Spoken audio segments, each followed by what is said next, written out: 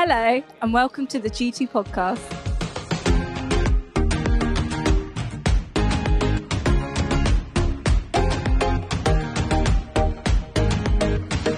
If I have not met you yet, my name is Hannah. I'm the leader here at G2. So if you are visiting or if it's just your first time today, then you are super welcome. If you've been coming for a while, then you'll know that every week at G2, our Sundays look and feel a little bit different as we step into what God is calling us to do. Lots of churches, they kind of have the same routine every week. Before Christmas last term, the bishop came to visit, and in the week beforehand, I had to have a phone call with him, and he said, "Can you just send me like your normal template for G2?" And I was like, we don't have a normal. And they said, "Just send me a normal communion then." I was like, I just made one up and sent it to him. So every week can look a little bit different here today on a Sunday. Sometimes we eat together, like Holly said, we did that last week as a way of building community and sharing stories of hope. A few weeks ago, we had baptisms and we celebrated as people said yes to more of Jesus in their lives. Sometimes we just spend our Sundays praying and worshiping together and allowing the Holy Spirit to move. But every now and then, it's really important as a community we kind of pause and really think about what it means to be G2, what it means to be part of this church family and to call this place home. So if you are new or visiting, then there's absolutely no pressure today. You're welcome to just sit back and listen and have a think about what we're saying. But it is important that we look at our story. And as I've been praying about this, about where God is leading us, what God is saying to us, I felt like God has given me two pictures to share with you today. So the first picture is of a marathon, is of running a race. This is a picture of the Yorkshire Marathon that happens every October. Now, I have never done a marathon, and I have absolutely no interest in that distance. I don't know. Has anyone done a marathon here? No, we're all not interested in that distance. Great, I'm so glad. But last summer, I did sign up to 2 10K races. I felt like that's my top limit, 10K, that's what I can do. And I like that it's in kilometers because then it sounds long, because really it's only 6 miles, it's not that far. But 10K, that sounds amazing. And the first one I did was the Yorkshire 10K. It was in August, and it runs just like this picture here, right through the middle of York. So you start at the racecourse, and then they close all the roads. You run through the middle of town, past the Minster, and then you loop down to the river, along the river, over Millennium Bridge, down backwards past through Rowntree's Park, and then you run all the way through Rowntree's Park and end up back at the racecourse. And the streets are lined with people because all the roads have been closed. Some of those people are just trying to do their shopping because they've gone into town and not known this is going to happen, and then they get stuck. But nevertheless, the entire run is lined with people cheering for the runners, and it is amazing. There are crowds everywhere. And I had been training to do this 10K in 1 hour and 10 minutes. So if you're a runner, you'll know that's really slow, but that was my pace and that's what I wanted to do. But I ended up doing it in 1 hour and 10 seconds. And I honestly think it was the crowds that carried me. It's just like the constant cheering as I went was fantastic. And then, as you can imagine, that 10 seconds killed me because I was like, I could have done it in under an hour. So I signed up for another race, determined to knock 10 seconds off my time. And it was about 6 weeks later, so autumn had arrived. It was like a cold September day. And again, it started at the racecourse, but this race was entirely on the race course. So it was like this horrible, like you loop down here and then you go back here and then you go around and you just like, and at one point you get quite close to the finish line and then you run away again from the finish line. And there was no cheering people. There were no crowds anywhere except for kind of at the end, but like right really far away on the race course, and just like this kind of slog of running, and it was just so much harder. And then with about 2 kilometers to go, I knew that I was slowing down. I could feel like I was struggling. I wasn't entirely sure what my pace was because like my Fitbit wasn't in sync with the markers, so I didn't really know how I was doing. And this old lady overtook me. It was so demoralizing. I was like, oh. So at that point, I thought, all right, I'm just going to try and keep pace with her. Like, she's obviously doing all right. I'm just going to try and keep pace. So I just stayed about 2 meters behind her, just running, trying to keep pace. And she looked over her shoulder and she said, are you going to go past me? And I was like, I can't. I've got nothing left. And so I just kept pace with her. And then we turned the corner onto the final straight. And there I saw my cheer squad, my boys. This photo was taken before the race. Like, they were more involved at the cheer time. But something in me switched when I saw my squad cheering for me. And they, as I approached them, they started running alongside me. And I found this energy that I just didn't know I had. Like I said, I thought I had nothing left.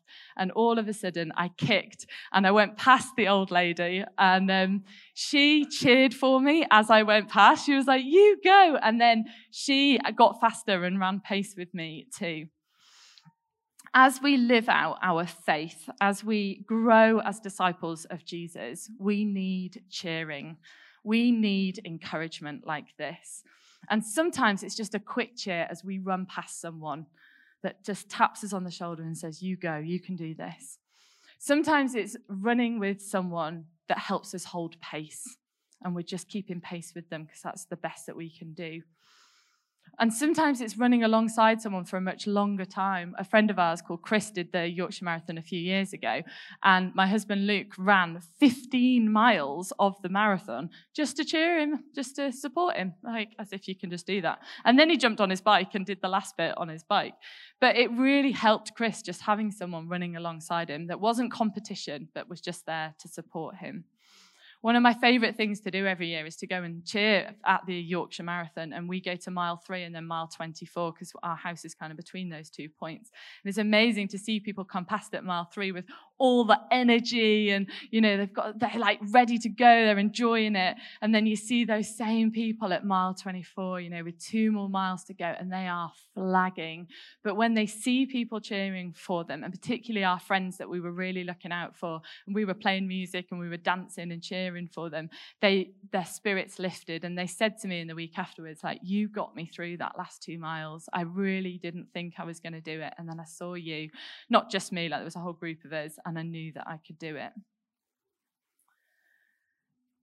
In Hebrews 12, it says this: therefore, since we are surrounded by such a great cloud of witnesses, let us throw off everything that hinders and the sin that so easily entangles, and let us run with perseverance the race marked out for us, fixing our eyes on Jesus, the pioneer and perfecter of faith.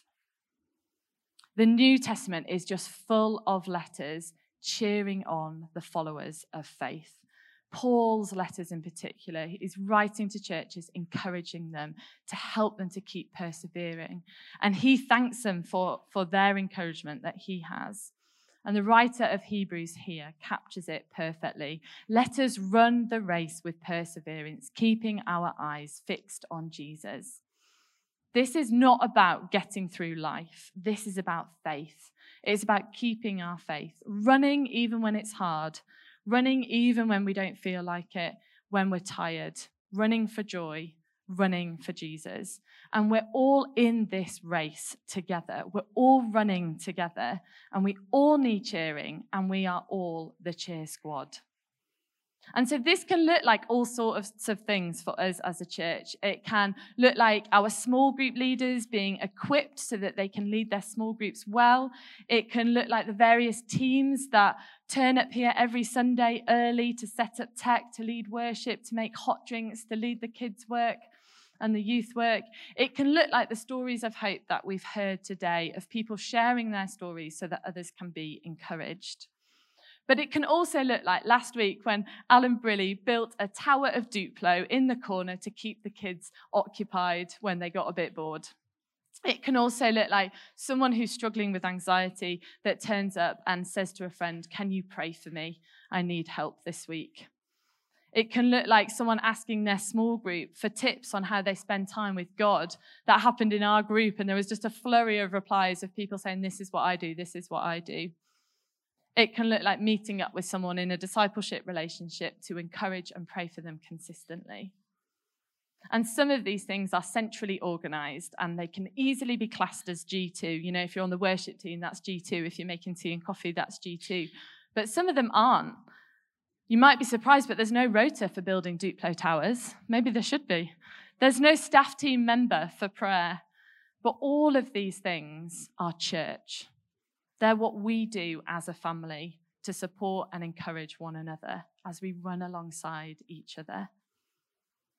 One of the things that stands out to me when I go and watch the Yorkshire Marathon at the 24-mile point, which is just like the other side of Derwentthorpe up there, is we, you know, as cheerers, sometimes we start flagging and we're looking out for our friends to cheer for. But some people run past us and they go like this when they see us and they're asking us to cheer. They're like, come on, cheer for us. And then as we cheer, you can see that they are encouraged. Because sometimes it's okay to ask. It's okay to say, I need a bit of extra support this week. So I wonder, who is in your cheer squad? Let's just pause for a minute and think. Who cheers for you and helps you along the way? And whose cheer squad are you in? Who are you cheering for? Who are you supporting? Who are you praying for? So the second image that God gave me to share with you today is that of a bridegroom. Now, this isn't like a radically new image. It's biblical. There's a few places in the New Testament where Jesus refers to himself as the bridegroom. But I think it's important because God wanted to remind us of our relationship with Jesus today. So in Matthew 25, in the parable of the 10 virgins, Jesus refers to himself as the bridegroom. And then in Mark and Luke, both Jesus is talking about feasting and fasting, and he calls himself the bridegroom. But the passage I really want us to look at today is Ephesians 5. Now, this is the passage where it says, wives, submit to your husbands, which often makes people stop reading. So I just really want to encourage you, don't get hung up on that passage today, okay? And if that passage has never offended you, don't let it happen today. It's okay. There's some really good teaching online. We actually did a whole series on empowering women. It's on YouTube. Go and watch it if you want to know what this means. It's fine. We don't need to be scared of it. But today, I would really like us to think about how we can use this passage to see how what God says about our relationship with Jesus and the church. What about if we read this passage through that lens? So I wonder if you've got Bibles with you, or if you've got a Bible app on your phone, or even just Google Ephesians 5 and find verses 22 to 23. I'm just going to give you 2 minutes with the person you're sitting next to read it and just highlight or chat about anywhere where it tells us something about the relationship between Jesus and the church. So you've got 2 minutes to do that. Okay, let's just draw those conversations to a close. So I'm just going to run through some of the particular verses that stood out to me. So in verse 23, it says, Christ is the head of the church. Thankfully, not me, not the bishop, not the archbishop, not the pope, not even the Queen. Christ is the head of the church. In verse 24, Christ is someone that we can submit to. In verse 26, we can see that Jesus makes the church holy and clean. In verse 29, Jesus cares and provides for the church. And in verse 31, Jesus and the church become one. So, what is the church? I've said that word way too many times now. You know when you say something too many times, church, it starts to become a bit weird in your brain. That's happened to me now. So, but regardless of that, now I'm stuck. For me, even though I've been in church for a really long time, even though I've been part of this church for 17 years, it's that hearing the church still conjures up unhelpful images to me. I don't know if that happens to you as well, and what they might be. But for me, it conjures up power and institution an old-fashioned place, an old building, old people, that kind of thing. And I have to fight that because that is an old way of thinking. We are the church. The church is the people. It's not the bricks or the concrete. It's not just a meaningless institution. You are the church. I am the church. And together we are the church, connected by the Holy Spirit, not dead, but alive in Jesus and alive because of Jesus. We are the church. And that means that we are the bride of Christ. So let's look at this passage again. I'm just going to read the dark bits, but I'm going to replace the word church with the word us or we. Christ is the head of us. Now, as we submit to Christ, Christ loved us and gave himself up for us to make us holy, cleansing us by the washing of water through the word, and to present us to himself as a radiant family, without stain or wrinkle or any other blemish, but holy and blameless. But they feed and care for their body, just as Christ does for us. We will become one flesh, but I am talking about Christ and us, because we are the church. And I wonder if we really know this. If we really know that Jesus sees us as his bride, that this relationship is more like a marriage than anything else. And do we act like this? Do we submit to him? Do we put him first? Do we walk in the freedom that comes from him putting us first, knowing that he sacrifices everything for us? Do we view our relationship with Jesus like this? Or do we view it a bit more like a child and parent? You know, where we kind of wait to be told off and we see what we can get away with in the meantime? Or do we see Jesus a bit like a big brother? I've got a big brother. He's cool, but I wasn't really that interested in him until I needed him, until those moments in my life where I really kind of needed a big brother.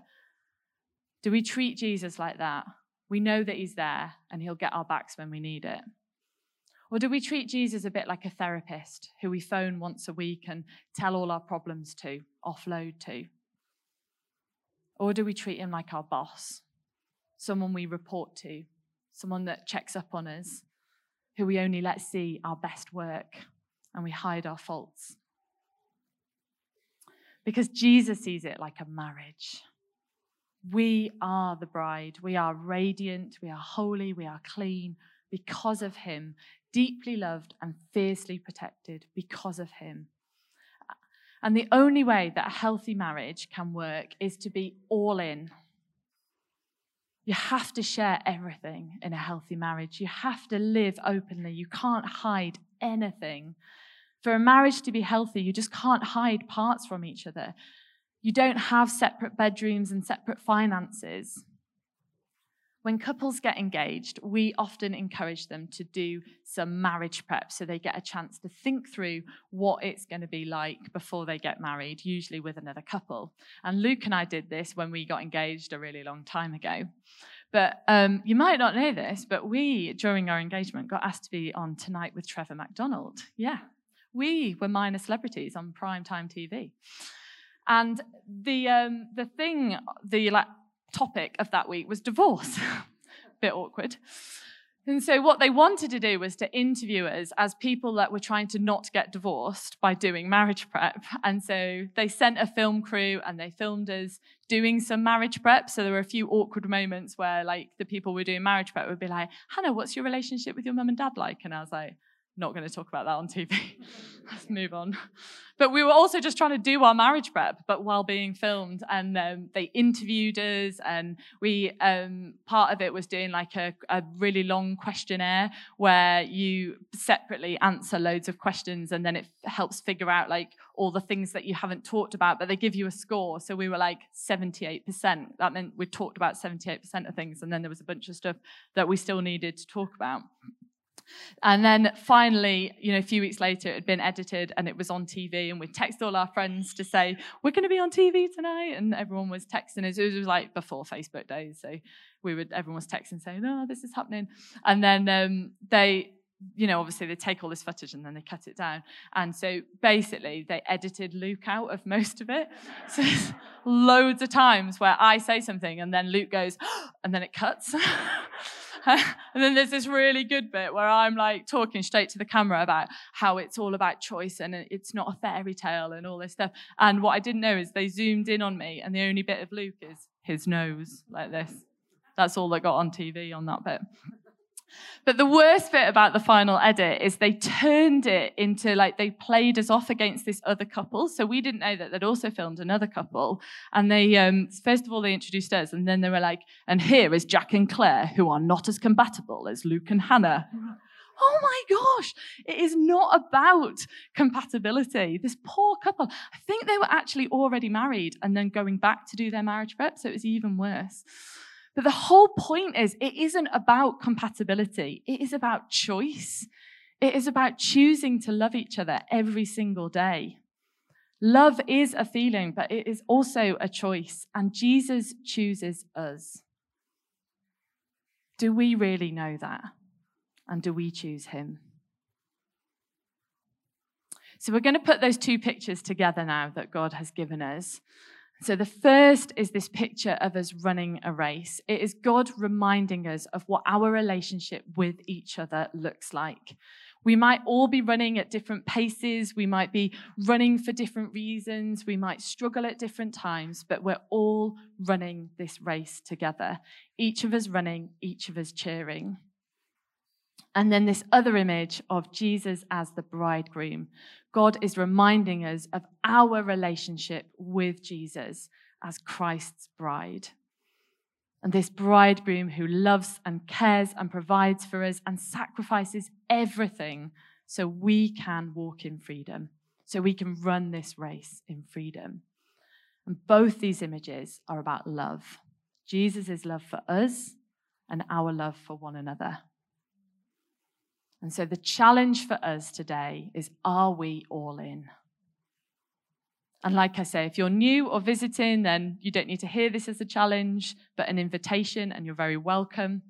But if you are regular at G2, if this is a place that you call home, then are you all in?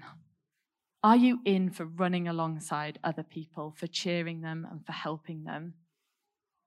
Are you not just going to be part of the church, but be the church? Be the bride of Christ. Walk in the freedom. Know that you are washed clean. Walk in that freedom that he offers you. And this impacts everything. It impacts our home, our work life, how we are on campus, with our housemates, in our friendship groups. And so there's lots of ways we can respond to this today. I wonder what you are holding back.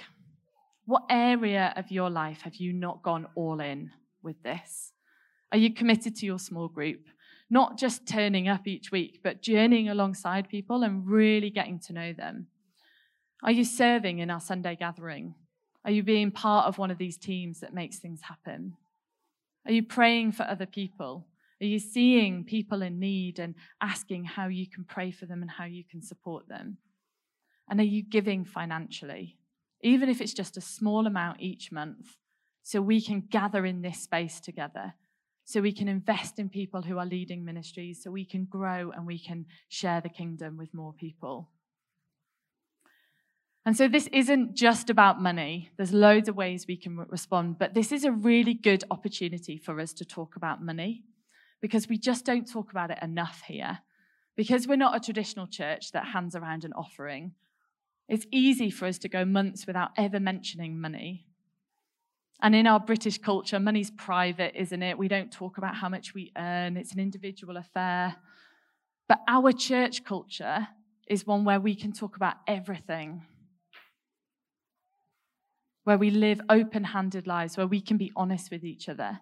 And money can be an area where because we don't talk about it, it can have a stronghold over us. And so giving everything that we have, every part of us, including our money, is part of our worship to God. And currently, only 1/3 of people that come regularly to G2 are giving financially. And I'd love to see a church where everyone is giving. Every single person. And not because I want your money. I promise you, it's not about wanting your money, but it's because I want every single person to say yes. Whether you are a student or a retired person, whether you live off £5 a week or £500 a week, I would love to see everyone saying yes to this. We are a really young church. Like I mentioned, if you're a retired person, we don't have any retired people here. We're really young. Our average age is 22.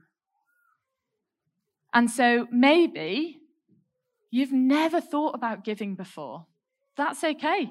Maybe you've just never, ever been presented with the opportunity to give.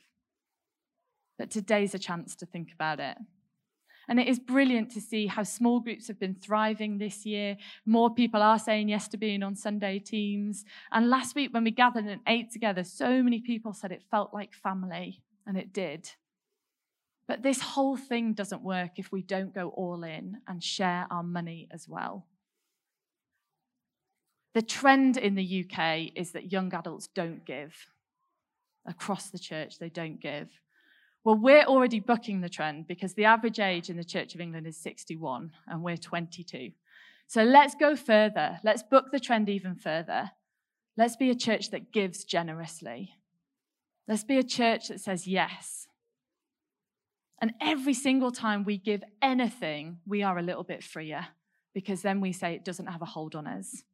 Every single time. And it is a blessing to give. You're way more blessed when you give than when you receive. And so you might be someone that doesn't earn money, particularly if you're studying at the moment, you don't have a salary. But I think you do spend money, even if you don't earn it. So what are you spending it on that you could maybe switch to giving it to our community? And if you do already give, if you're in the 1/3 of people that are giving, then have you come back to it recently?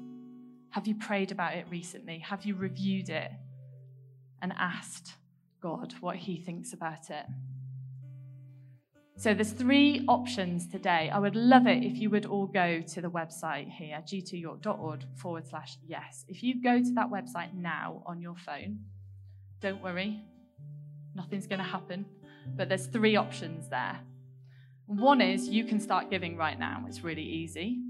If you need a little bit of time to think about it, you can click the option that says, I need a bit of time to think about it. You can pop in your details and we can send you some information as a reminder.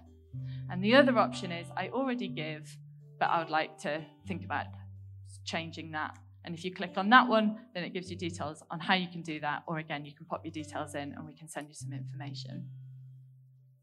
Like I say, I am not trying to get your money, but I would just love to see a church where we are all in every single aspect of our lives. We'll just give you a minute to do that and then we'll be worshiping together.